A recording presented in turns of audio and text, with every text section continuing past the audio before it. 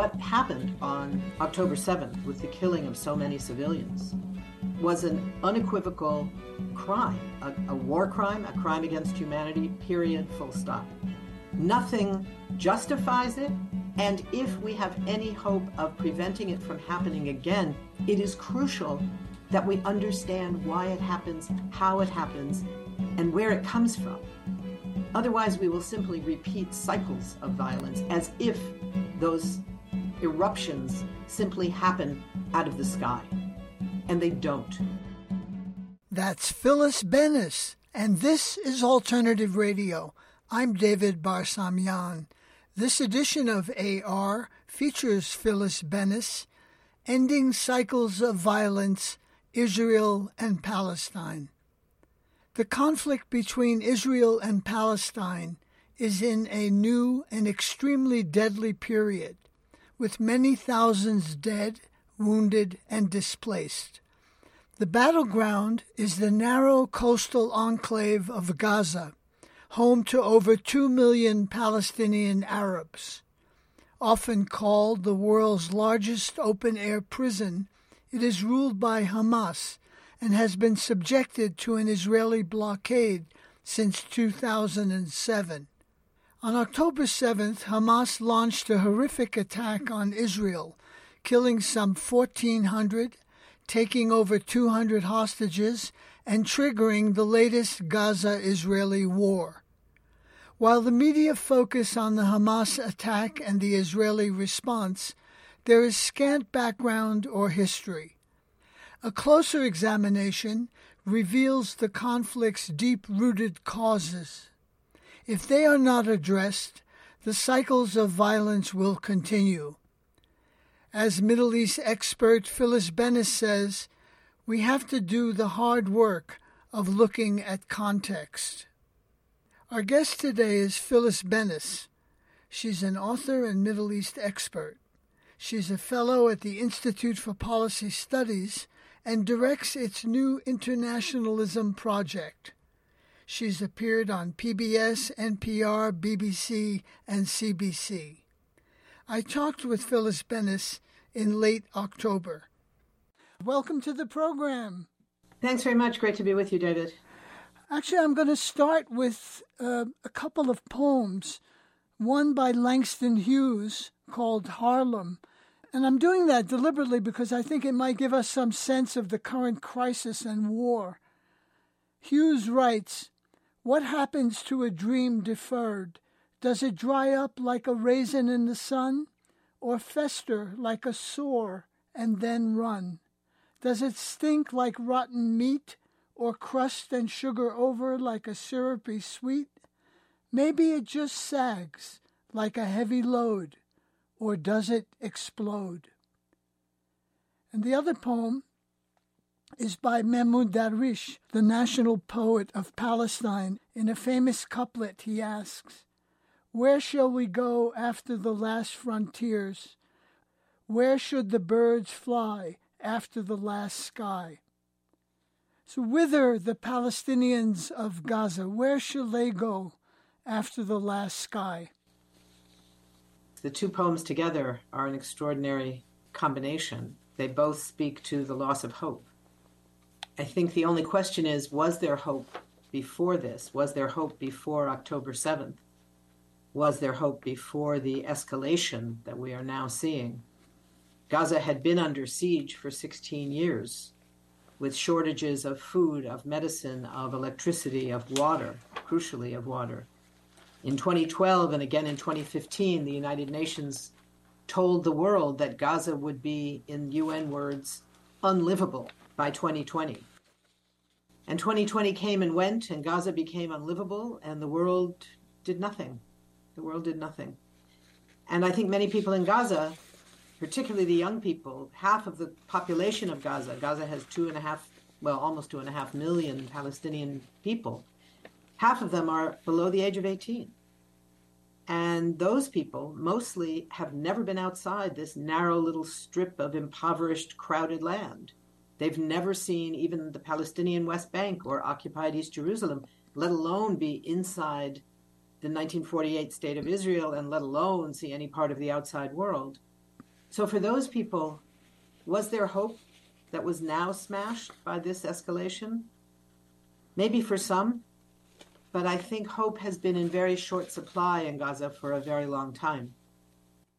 Well, as our friend and mentor, the great Palestinian-American scholar Edward Said once ruefully observed, Palestine is a thankless cause, one in which if you truly serve, you get nothing back but opprobrium, abuse, and ostracism. How many friends avoid the subject? How many colleagues want none of Palestine's controversy? How many bien-pensant liberals have time for Bosnia and Somalia, Rwanda and South Africa, and Nicaragua, and human and civil rights everywhere on earth, but not for Palestine and Palestinians? He said those words in the late 1990s. Has anything fundamentally changed since then? Absolutely. I'm so sorry that Edward passed when he left us in 2003, because the change had not started yet. But some of the things that he helped put in place, including the creation of what has become the U.S. Campaign for Palestinian Rights, it was Edward who taught us so much about what was needed at that time, which was specifically a movement, not just an organization, but a movement that focused on changing the discourse, the narrative in the United States. And over the last 25 years, we've seen an extraordinary shift in that narrative. Less than 2 years ago, about a year and a half ago, recent polling by the Jewish Electoral Institute showed that 25% of American Jews believe that Israel is an apartheid state. 38% of young Jews said the same thing. That's an extraordinary shift. 44% of Democrats earlier this year said they believe Israel is, quote, like apartheid. They didn't say it was apartheid. They said it's like apartheid. That's a complete reversal of the long-standing view that Democrats were even more pro-Israeli than Republicans. Bibi Netanyahu, in his years as the Prime Minister of Israel, and he's had way too many of those years, has transformed that so that now, unlike the goals of AIPAC and other parts of the pro-Israel lobbies for many years, whose complete goal was to make sure that Israel remained a bipartisan point of unity, a bipartisan consensus in the Congress. Well, it's not that anymore. And it's very much a Republican issue. Support for Israel has become a Republican issue. Now, that doesn't mean that in the context of the horrific attacks of October 7, the killing of 1,400 Israelis, in the context of all that, if we ask those same people today, do you think Israel is an apartheid state? I have no illusion that we would get the same result. But at any moment, a poll is nothing but a snapshot. It's a snapshot of a moment in time. What's significant about those earlier polls that I mentioned is that they have been part of a trend, and the trend has been consistent. We will see some ups and downs. We are seeing now a revitalization of the consensus in Congress, the notion that all but 10 members of the House voted for a resolution, completely one-sided resolution, saying we stand with Israel, essentially regardless of what they may do in response to what happened on October 7th. And it's become very difficult to get support for a simple issue like a ceasefire on all sides, so desperately needed to stop the killing. This is what we need right now. And instead we see Joe Biden's bear hug diplomacy that undermines anything he might say when he claims to show concern for civilian lives, anything like that. But nonetheless, I shouldn't say I hope, after listening to the poetry of Mahmoud Darwish and of the great poet of the Harlem Renaissance, but I do have a little bit of hope that we are going to maintain those shifts in discourse that make possible a shift in the media, and that makes possible ultimately a shift in the political discourse, the policy discourse. We've already seen some of that. We have right now 300 former staffers for Senator Elizabeth Warren and Senator Bernie Sanders, the two most progressive members of the Senate. urging them, begging them, demanding that they call for a ceasefire, that they put forward a resolution parallel to the one that Cori Bush and Rashida Tlaib put forward in the House to say we need a ceasefire now. We need an immediate ceasefire. If we look back to 2021, the last time that Israel assaulted Gaza, it wasn't nearly as bad as this, but there was still a siege underway, and there were days of bombing, and hundreds of people were killed, hundreds of Palestinians were killed. And at that time, again, President Biden was saying, we don't need a ceasefire yet, just like he's saying now. Not enough people have died yet. We don't need a ceasefire yet. And on that occasion, you had 12 Jewish members of the House writing a letter to their own president, they were all Democrats, saying, please, Mr. President, we need a ceasefire now. Please call for a ceasefire. 25 senators wrote and said the same thing. And then, my personal favorite, and maybe the most influential of all, 500 former Biden-Harris campaign staffers, the people who actually run the state campaigns and the city campaigns, who actually brought them into power, who brought them into the White House. 500 of them wrote to Biden in an extraordinary letter that talked about 73 years of Israeli oppression of Palestinians in an incredible moment. And at that moment, they were saying, okay, we need a ceasefire now.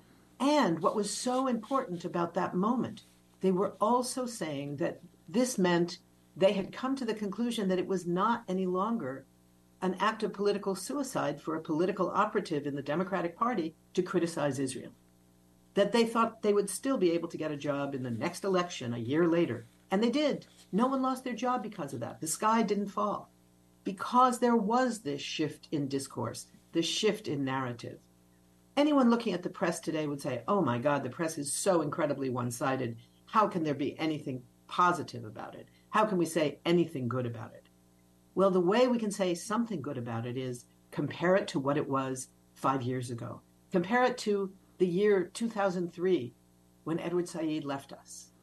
Compare it to that, and we see the legacy of his work, the legacy of all of our work, the legacy of our movement, is that there is a whole new, different way that the press, even now, has to approach the question of covering this. There are Palestinian voices. Yes, they are being suppressed in far too many arenas, in far too many places, but there is fight back now.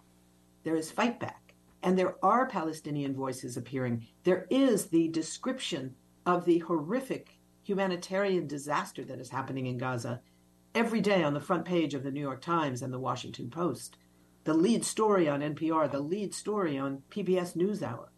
All the mainstream elite media has to be covering this. They don't do it right. They don't do it enough. I'm not claiming that. There's plenty of criticism that needs to go forward, and it should be harsh and consistent. But we also have to recognize what has changed. And that's the only thing that gives us hope. Talk about what's been going on in Israel itself in terms of internal politics there. This is way before the October 7th attacks. The New York Times, calls the government's lurch to the right, with extremists like Ben-Gvir and Smotrich holding key positions. Israel was almost at war with itself, according to David Ignatius in the Washington Post, over the country's judiciary plan. Netanyahu was pushing for that very aggressively. So what's going on internally in Israel prior to the war? Well, I think prior to this war, what we were seeing was what David Ignatius said, that there is an enormous split dividing the Israeli Jewish population. But we should be clear about something. There is a divide between the current coalition that's seen in the cabinet right now, which is a coalition of the right, the far right, the extreme right, and I use the term carefully, the fascist right. Smotrich and Ben-Gvir, the two that you mentioned, of course, being the best examples of that, one of whom likes to call himself a fascist homophobe, another who was imprisoned for supporting a terrorist organization, a racist Israeli Jewish organization terrorizing Palestinian civilians. So, yes, this is an extremist government, the most extreme there has ever been. But I wouldn't call it a lurch to the right that implies somehow that it was something other than the right before that. It was a completion of the shift to the far right.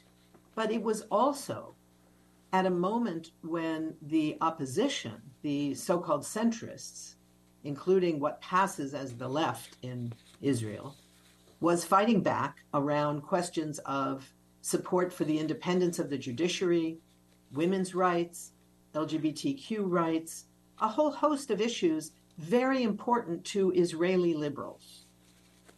What they were not challenging was Israel's occupation of Palestinian land, Israel's apartheid policy that has been so devastating for Palestinians inside Israel, in the occupied territories, and among the refugees who were denied their right to return home.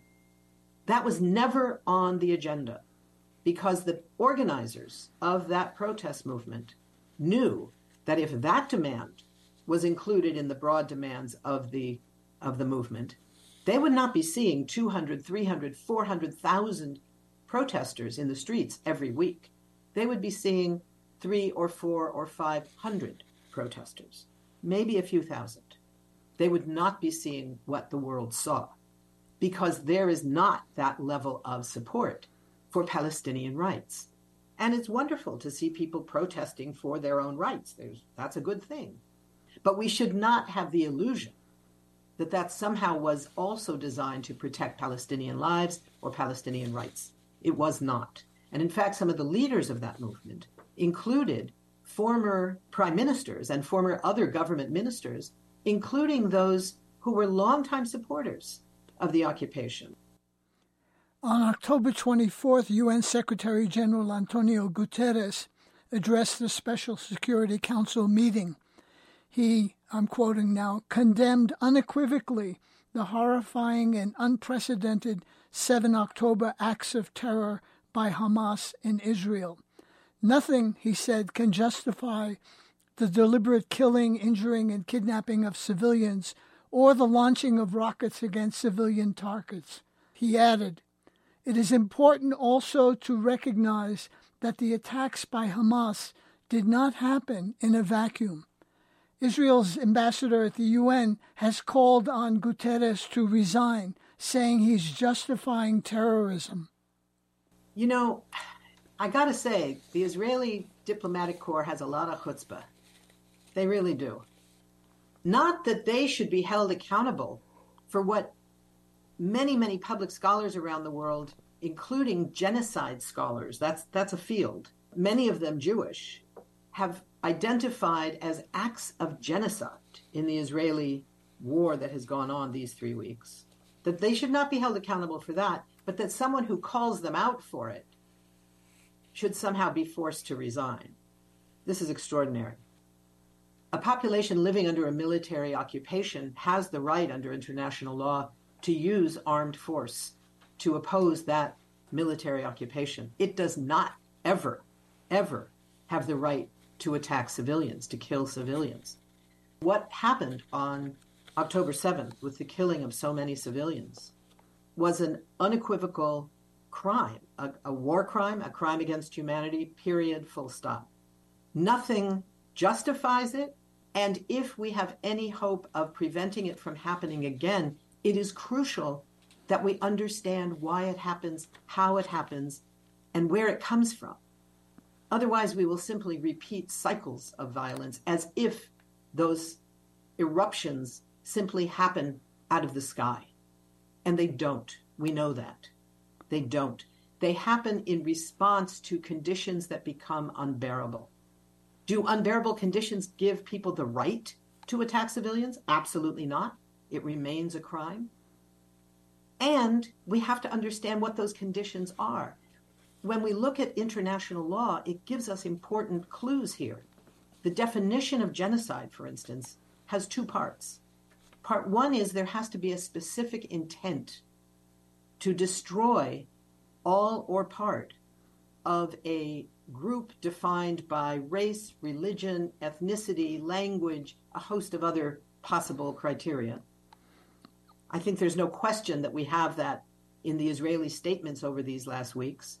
The statement of a member of the Knesset who said, "We need another Nakba." He used the Arabic term. The word means catastrophe. And it's the word that Palestinians use to describe what happened to them in 1947 and 48, when 750,000 Palestinians were expelled, were dispossessed of their homes and of their lands, and forced to become refugees. Overwhelmingly, the population of Gaza today is made up of those refugees from southern Palestine from 1947-48, who ended up in the Gaza Strip as refugees. And that was certainly not the only statement. We have the president of Israel saying that, as if it was an impossible thing to imagine, he said, "You want to talk about Palestinian civilians?" Implying that there were no such thing as civilians after what happened on October 7th, meaning when Israeli civilians were killed, there is appropriately shock and outrage. But he's saying the notion that there even are Palestinian civilians is simply not true. So we have these statements. Another statement from the president when he said, "We are not talking about people, we are talking about human animals." That's what he called the population of Gaza, the 2.3 million Palestinians, half of them children, he referred to as human animals. These are all evidence of a genocidal intent. The second part of the law of what makes up genocide or potential genocide is a set of 5 acts, any of which carried out with that specific intent makes it genocide. It turns it from mere ethnic cleansing, the action, into genocide when the intention is against the whole group. Israel is now carrying out 3 of those 5, killing members of the group, wounding or injuring members of the group, either mentally or physically, and creating conditions that make life as a group impossible, such as a siege where water and food and medicine and electricity are denied. Those 3 things together are all among the criteria for determining what is genocide. Add that to the clear genocidal intent, and you have something that the International Criminal Court should be investigating right now. They should be calling it out right now and saying, if Israel continues these actions based on these statements they have already made, this places Israeli officials, military as well as political officials, in danger of being indicted in this court for genocide, for the act of genocide. And I don't see that happening.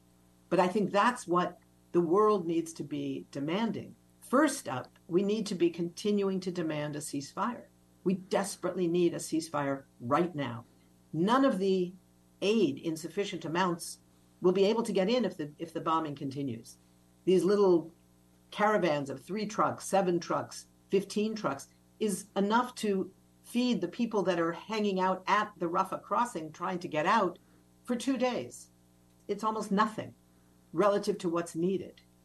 The hospitals, 3/4 of them have already announced they're shutting down because they have no water, they have no fuel for their generators, they have no electricity, and many of their doctors and nurses have been killed.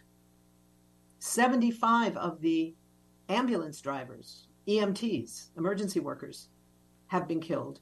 All of the ambulance services have now announced they can't send ambulances to help anyone who is injured, anyone who is caught under a building. They're on their own. There is no help to come.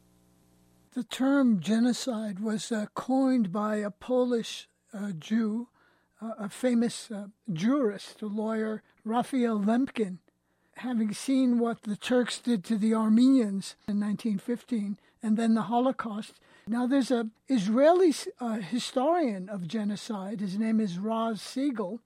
And in the issue of Jewish Currents, he calls Israel's assault on Gaza a textbook case of genocide. And he's not the only one. There is a petition that has been signed, I don't know how many, I think it's over 100, scholars around the world, scholars of genocide. That's an academic discipline. Hard to imagine, but it is. And they are the ones who understand better than anyone what international law actually says and doesn't say about defining genocide, holding accountable those accused of acts of genocide, and crucially, the obligations of, in this case, the member states who have signed the Convention Against Genocide, which include, of course, the United States and Israel. Any outside third party who is a signatory to that convention has an international obligation to act to stop it. So what is our government doing? We are not only sending Israel $3.8 billion every year as a starting amount, it's already this year up way over $4 billion, but we are now just announcing $14 billion that the Biden administration wants to send for this war. So we are paying for this war. Israel's entire military budget is $23 billion. When this $14 billion goes through, and there's little doubt that it will mean that the United States taxpayers are paying more than 75% of Israel's entire military budget this year. That's shocking. For a government that is carrying out acts that are at best war crimes and may well be crimes against humanity and acts of genocide. We are culpable. Our government is accountable, and we as taxpayers have to do even more to say, not in our name. We need a ceasefire now. This is the necessity to stop the killing. Will a ceasefire solve all the problems? Of course not. We also need humanitarian aid. We need accountability for all of the crimes, including the crimes of October 7th. We need all of that. We need the hostages to be freed. It's now over 10,000 Palestinians being held illegally in Israeli jails. We need them to be freed. 160 of them are children. So it's a shocking reality. And we need to keep up the pressure. There was a piece in the New York Times today saying that the Biden administration is feeling the pressure from a divided Democratic Party. One of the biggest divides is between the Democratic electeds, who still, I think, are living in a bubble, thinking somehow it's political suicide, is what their base does not want to criticize Israel. That's just not the case. It hasn't been the case for a long time, but it's really not the case now. And yet, we're seeing this enormous divide between the Democratic Party base and those elected by the Democrats on this issue, among other issues. There's plenty of issues where there's a divide, but this one may be more dramatic than any because there's such passion around stopping it, because we are seeing in real time what this war looks like. We are seeing genocide beginning to take place. This is not a warning that Israel might do something. This is it. They are doing it. With the water cut off in Gaza, we are very soon going to be seeing waterborne diseases adding to the triggers of death. It's not only going to be people who are dying of thirst, but people are going to be dying of cholera and other waterborne diseases. And who's going to die first? The babies, the children, and the elders, because they're the most vulnerable. And we are watching it happen in real time. We're watching it on our screens. The first thing that people in Gaza are doing when they get a moment of electrical outlet from somebody, from a car that somebody starts and the battery is available, people charge their phones so they can send word to their families to say we're still alive, and to the world to say stop it. You're listening to Phyllis Bennis, Ending Cycles of Violence, Israel and Palestine. This is Independent Alternative Radio. To get copies of this program, call us at 1-800-444-1977. Again, that's 1-800-444-1977. Or go online, our website, alternativeradio.org. That's alternativeradio.org. Talk about Hamas and describe, what kind of organization it is. It won an election in 2006. It takes power in Gaza in the following year. It has ties with the Muslim Brotherhood. But what level of support does it have among ordinary Gazans? Does that support extend to the West Bank, or is it strictly Gaza-oriented? Hamas is a very complicated organization. It has a political wing. It's, as you say, it won an election in 2006 that made it the ruling power in Gaza, not in the West Bank. It has a social welfare contingent. It's what makes it possible for many of the poorest people in Gaza to survive beyond the UN. And it has an armed wing, which at times has carried out actions that are legal under international law, and on many occasions has carried out, as it did massively on October 7th, horrific criminal acts in violation of international law, because no one, including an occupied population, has the right to attack and kill civilians. So it's a complicated organization. The notion that we hear from the Israelis, we're going to wipe out Hamas. What does that even mean? You're going to wipe out members who voted, members of a party who signed on to vote for Hamas back in the last election, which was in 2006? You know, the question of how much support does Hamas have? It's the same question. How much support does Fatah have, the mainstream organization of the PLO that is the dominant political force in the West Bank, the dominant political force within the Palestinian Authority? The so-called president of the Palestinian Authority is also the leader of Fatah. And Fatah, like Hamas, they both had elections in 2006 for 4-year terms. 13 years later, they're still the same people in office. They're old, they're decrepit, they don't have a whole lot of support from anyone in the context of elections. On the other hand, if you ask Palestinians, do you support Hamas as some abstraction, in some polls up to 30% of Palestinians, particularly in Gaza, but in the West Bank as well, I don't know the figures for the West Bank, significant numbers will say, yeah, of all of them, they're the best. That's a pretty low bar. It's a pretty low bar because Palestinians tend to be very distant from their elected officials of all stripes, of all political stripes. I think that the complication is that Hamas isn't simply a militant military organization. It is a number of other things. And what has become clear is that the political wing and the humanitarian wing, the social welfare wing, had no advance information about what was planned in this attack of October 7th. The notion that Israel thinks they can wipe out Hamas simply doesn't make any sense. You know, you're talking about a political and economic and social welfare organization that is based within, of course, a civilian population. If a house is the house of someone who is an official in the social welfare department of Hamas, does that make them a legitimate target, and their family, the babies, their grandchildren, their mother-in-law? Are they all legitimate targets? According to Israeli actions, the answer would be yes. According to international law, absolutely not. So that's sort of the complication that we see here. Former Israeli Prime Minister Ehud Olmert was on Deutsche Welle on October 11th, and he talked about Hamas when Netanyahu was prime minister in the 1990s. This is what Olmert said. I'm quoting, "For years, Netanyahu explicitly preferred to deal with Hamas in order not to have to deal with the Palestinian Authority. Hamas was financed," Olmert still speaking, "Hamas was financed with the assistance of Israel for years with hundreds of millions of dollars that came from Qatar, with the full knowledge and support of the Israeli government led by Netanyahu," unquote. I dare say few know about Israel's connection with Hamas in this period. It's interesting. It goes back even before that. It goes back to the period of 1987 when Hamas was founded in Gaza.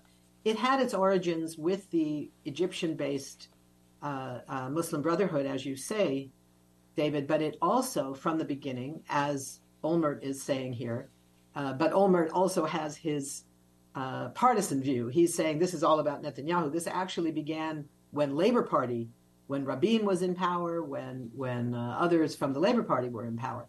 So this isn't just a Likud or Netanyahu issue. What is true is that the support for the creation of Hamas as a legal institution in Gaza very much reflected what the U.S. did in Afghanistan when it helped to create the Mujahideen, led by later Al-Qaeda leader. So we have the rise of al-Qaeda under U.S. sponsorship as one of a number of Mujahideen organizations that the U.S. thought would be very useful to fight against the Soviets. Similarly, the Israeli view was the PLO is really a problem right about now. We don't want to have to deal with them any more than we have to. What better way to get people to not support the PLO within the Palestinian population than to have an alternative, in this case, a religiously framed alternative of an Islamist organization. And Israel supported it and allowed it to thrive and allowed it to function legally at a time when PLO officials were being assassinated around the world. So this has a long and complicated history that goes back even before Netanyahu was the prime minister. Ismail Haniyeh is the Hamas political leader, and he's quoted in The Guardian as saying, and I'm quoting, "Our objective is clear. We want to liberate our land, our holy sites, our Al-Aqsa Mosque, our prisoners." He then added to the enemy, addressing Israel, "We have only one thing to say to you. Get out of our land. There is no place of safety for you." Unquote. If you were an average Israeli and you heard that, you wouldn't be too excited about, cuddling up with Hamas if there's no place and no safe place for you. That's absolutely right. I wouldn't feel so good about that either, and I'm not an Israeli. I think what's important is to look at how the political and military and other leadership of Hamas and others in Hamas have changed their positions over the years. For many years, they refused to accept any acknowledgement of or negotiations with Israel. As it turns out, over the years, they have negotiated many times with Israel. Most recently, in a prisoner exchange, something that Israel does routinely. Unlike the U.S., Israel is very public about its willingness to negotiate for any prisoners or POWs left behind. There was one Israeli soldier, Gilad Shalit, who had been held by Hamas in Gaza for 5 years. The negotiations continued for most of that time. It took years. But at the end of it, Gilad Shalit was released to his family in return for the release of almost 1,000 Palestinian prisoners. There's no question that Hamas sees the taking of POWs as a way of getting their prisoners back. Is that legal? Not if it goes after civilians, absolutely not. But is it understandable? Sure. It's the way you get prisoners released. And I think in this context, it's pretty clear that the Israelis see it the same way. In the last week, there have been over 5,000 more Palestinians, 4,000 of whom were workers from Gaza who had permits to be working inside Israel. They were all suddenly swept up and imprisoned. They almost doubled the number of Palestinian prisoners being held illegally in Israeli prisons. I say illegally because, number one, they're not being charged. Number two, it's illegal for an occupying power to transfer prisoners or transfer any civilians from the occupied population into the occupying country. It's simply illegal across the board. So imprisoning Palestinian prisoners from Gaza or the West Bank or occupied East Jerusalem to a prison inside Israel is by itself a violation of the Geneva Conventions, a war crime. So all of that is going on, and it's pretty clear that the reason Israel suddenly went after 4,000 more Gaza workers who had had permits to be in Israel is because it gives them more people. I think they're looking forward to a prisoner exchange of some sort, maybe with the currently held, illegally held, we should be clear, civilians and military people that are being held by Hamas. So this is a very complicated thing. There's no clarity on how this is going to be resolved. We talked a little bit about the elite media. Let's continue along those lines. How shall I say it? The performance of the media, mainstream media coverage of the conflict. Veteran Mideast journalist and American University of Beirut professor Rami Khouri gave the media an F grade. He also advised, quote, CNN is bad for your health, unquote. Anderson Cooper, Wolf Blitzer, Erin Burnett, Nick Robertson et al. Provide cheerleading for Israel. There's no history, no background, no context. They regurgitate IDF talking points. Embedded assumptions are never challenged. Israeli government spokespeople are featured time and time again. Palestinian voices are few and far between. Talk about that media coverage. Well, I never disagree with Rami. Let's start with that. He is a brilliant analyst and a great media critic. I think he's right. They deserve an F. I would say that 5 years ago, they deserved an F minus. So I like to think of things in process. You know, if you don't, working on this issue, you never survive in this movement. You just don't. So I look at it in the context of what has changed. At the time of Operation Cast Lead, when Israel assaulted Gaza in 2008 and 9, one of the first things Israel tried to do, and was quite successful at doing, was keeping the international press out of Gaza. By now, they don't try to do that. I mean, they try a little bit, they announce it, but there's no real effort. Why? Because there are stringers for mainstream media outlets based in Gaza who were already there. That happened during Cast Lead. There was one young woman stringer from the New York Times based in Gaza. They couldn't do anything about her because she lived in Gaza. She lived with her parents. And she was great, and her stuff was on the front page for days, but a little tiny piece in a sea of pro-Israel assumptions and whatever. Now, that's quite different. We are hearing Palestinian voices. Some of that has to do with the work of an organization called IMEU, the Institute for Middle East Understanding, which started 10 years ago. And 10 years ago, they had one person on staff and had to struggle to get anybody to pay any attention to them. Now, they have a huge staff. I don't know how many are on it, but it's a lot of people. And they can't keep up with all the demands for assistance, for Palestinian voices. Who should we interview? How do we reach people in X refugee camp? It's an extraordinary difference. Now, is that going to reverse the decades, and it's multiple decades, of pro-Israeli assumptions within the U.S. press? Of course not. We can't be naive about this. But I also think to see it without the context is a mistake. It exists within a broader context of how much things have changed. So does there still need to be constant criticism of the U.S. press? Absolutely. Do we still need to target specific journalists who sound like they're spokespeople for the Pentagon or for the IDF? Absolutely. There are still plenty of them on very influential outlets. But there are also others. You now have different people that have come up, younger reporters who have come up in a different era, whose assumptions that they were learning about politics when they were in high school and they were in college and when they went to journalism school was not the same as those who went to high school and college and journalism school 20 years ago or 30 years ago or 40 years ago. So there are differences. And even among the most pro-Israeli voices, Tom Friedman, for God's sakes, has actually shifted a bit in terms of how he's seeing the situation on the ground. Because anyone who isn't completely unwilling to acknowledge what they see in front of them, what they see directly in front of their own eyes, has got to be recognizing that.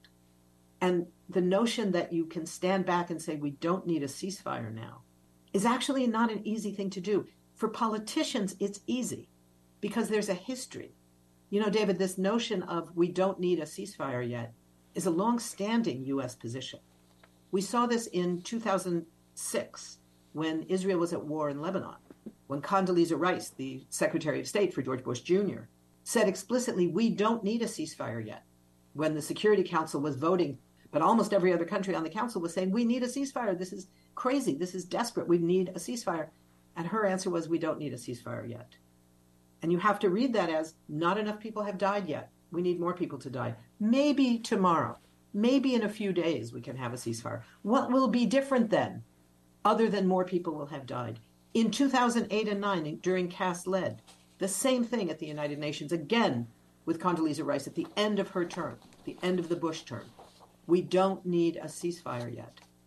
But what happened this time? I mentioned earlier what happened in 2021, when President Biden now is saying we don't need a ceasefire. And suddenly there's pushback from members of Congress.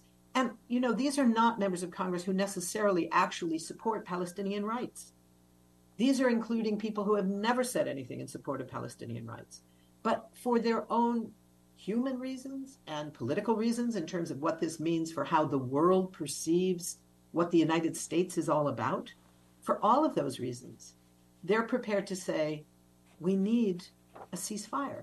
Even if they start and end their letter with, Israel has the right of self-defense to do whatever it wants, and we should pay them as much as they want for whatever they need. They say all of that, but in the middle of it, they say, we need a ceasefire. That's huge. Is it enough? Of course not. Have we done enough work with those members of Congress and their staff? No, we haven't. But it is huge that they are now saying that there is a resolution calling for a ceasefire now, that members of Congress are saying maybe they won't sign on to the resolution, but they will call for a ceasefire. Or if not, if that word has become too toxic, they will say, I will call for a cessation of hostilities. It means the same thing. Fine, use whatever language you want, but call for a ceasefire because that's what's so desperately needed. And that's where we have seen a change.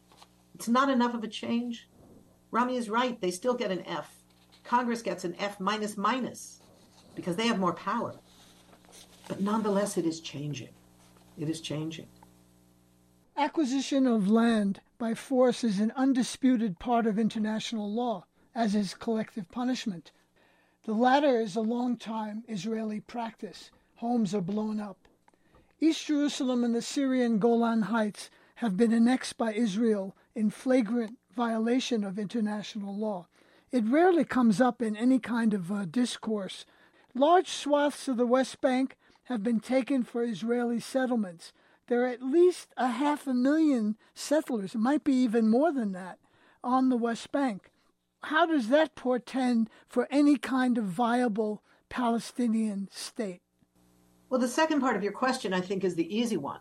There is no longer a possibility of a two-state solution. It's very clear. This is not a debatable issue at this point among anybody who knows anything. The two-state solution, or as it usually is called very quickly, the two-state solution with swaps. You have to say it very fast, and you have to say with swaps, is something that exists for politicians and diplomats who have no answer to what to do about the oppression of Palestinians, the apartheid-facing Palestinians, the settler colonial reality of Israel.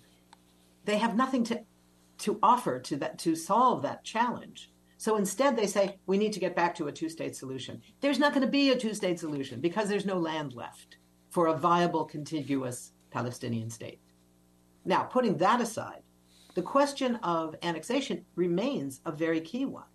And we did hear not too long ago some specific and terrifying realities about the occupation and now annexation of the Golan Heights. The annexation of the Golan actually was announced by Israel back in 1981, just a few years after it was occupied in 1967. It wasn't recognized by any country in the world. That changed in 2018. Donald Trump is president. He goes to Israel. He meets with Netanyahu, and he says, I now declare that we recognize Israel's annexation of the Golan Heights as legitimate. It's like, who said you can do that in complete violation of international law? And no one calls him out on it. And worse, well, then he gets back to Jerusalem and he announces that the U.S. embassy is now going to be moved, again, in complete violation of UN resolutions and international law. He's going to move the U.S. embassy from Tel Aviv to Jerusalem. And he comes back to the United States and he meets with a group of wealthy Jewish Republicans, main donors of the Republican Party and of his campaign. And he looks around and he says, I, for the first time, recognized Israel's annexation of the Golan Heights. And then he says, and when I did, I was with your prime minister. And not one of them stood up and said, excuse me, Mr. President, we're not Israelis. We're Americans. We don't have a prime minister in Israel. Netanyahu's not our prime minister. You're our president. Nobody said that. It was the ultimate kind of anti-Semitic canard that says that Jews have dual loyalty to Israel. It was an outrage, and no one called him out on it that was in the room or in the mainstream press. Those of us outside of those arenas did. And then he went on in that same meeting, and he looked around, and he saw Sheldon Adelson, one of the wealthiest funders of the Republican Party and of Israeli occupation and settlement processes, and his wife. And he looked around and said, when he was talking about the move of the embassy to Jerusalem, recognizing essentially the U.S. was recognizing the annexation of Jerusalem, also illegal and recognized by no one. He said, Sheldon and Miriam, I did it for you. What could be a clearer acknowledgement that he is making his policy based on the desires of wealthy Jewish money? Exactly what Ilhan Omar was excoriated for anti-Semitism. When she talked about it as a phenomenon that some politicians will make their decisions based on money provided by different lobbies. And she mentioned the tobacco lobby, Big Pharma, a third one, and the Israel lobby. She mentioned 4 separate lobbies, but because it included the Israel lobby, she was excoriated for anti-Semitism. President Trump at the time makes an explicitly anti-Semitic reference to making his decision because his wealthiest donors wanted it, and nobody says a word. So it's an extraordinary thing, this whole notion of annexation. But whether it's pro forma annexation, meaning that they go through the motions of it, they're annexing that land, whether it's acknowledged or not, or de jure annexation, meaning it's legally announced, is really not very significant for the Palestinian lives that are uprooted from this. When people are thrown out of their land, their houses are demolished, their olive trees are uprooted, and they and their families are physically moved, forced out of their land. That's why there's no land left for a Palestinian state. Whatever we may have thought about independent Palestinian state alongside Israel, why it wasn't ever equal, et cetera, it doesn't really matter anymore. It's just not going to happen because it's not possible any longer. Whether it was just or not, it's not even the issue. The issue is there's no land left. Let's move on. The issue is now not about states. 1 state, 2 state, red state, blue state. That's not the issue. The issue is rights. Do we have equality and human rights for all, or do we not? What we have right now is a situation where the entire territory of what was once historic Palestine, the territory from the river to the sea, including the 1947-48 borders of Israel, the West Bank, Gaza, and occupied East Jerusalem, all of that together is under the control of one government and one military, that of Israel. And what rights people within that territory have is partly determined by where they are and their ethnicity, their religion, their language. That's the definition of apartheid. When populations in one territory ruled by one force, one government, have different levels of rights depending on issues like nationality, religion, ethnicity, language, etc. That's the definition of apartheid. That's why all the major human rights organizations in the world, Human Rights Watch, Amnesty International, B'Tselem, several more in Israel, parts of the United Nations, have all determined that Israel is carrying out the crime of apartheid. That's not a complicated reality anymore. It's widely understood. What can individuals do about the crisis in the Middle East? Right now, the issue is ceasefire. That's the only issue that matters right this moment. We need all kinds of things, but right now we need a ceasefire. That is the most urgent. There needs to be humanitarian aid. The hostages need to be released. There's all kinds of things. But first and foremost, we desperately need a ceasefire. That means calling over and over and over again to your congressperson's office.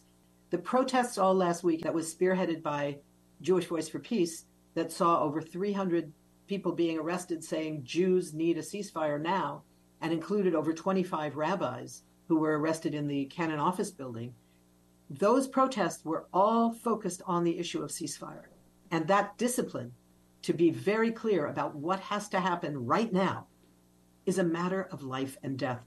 We need a ceasefire now, a ceasefire on all sides. It's the only way to stop the killing. Thanks very much for your time. Thank you, David. You were just listening to Phyllis Bennis, Ending Cycles of Violence, Israel and Palestine. I talked with her in late October. Phyllis Bennis, author and Middle East expert, is a fellow at the Institute for Policy Studies and directs its New Internationalism project. This program is produced by Alternative Radio. We're an independent nonprofit in our 38th year. We're supported solely by individuals just like you. We feature such voices as Medea Benjamin, Vandana Shiva, and Chris Hedges. To access our complete audio and book catalog, just go to our website, alternativeradio.org. Again, our website where we are podcasting, alternativeradio.org. To get copies of today's program, Phyllis Bennis, Ending Cycles of Violence, Israel and Palestine, and for the classic Noam Chomsky book on Israel and Palestine called Fateful Triangle, just call us at 1-800-444-1977. That's 1-800-444-1977. Or you can go online, our website, alternativeradio.org. That's alternativeradio.org. Printed transcripts, PDFs, and MP3s of this program are free of charge. Just call us, 1-800-444-1977. Special thanks to Elizabeth Aronson, Manu Rafari, and KGNU. Joe Ritchie is our general manager and editor. I'm David Barsamian. Thank you for listening.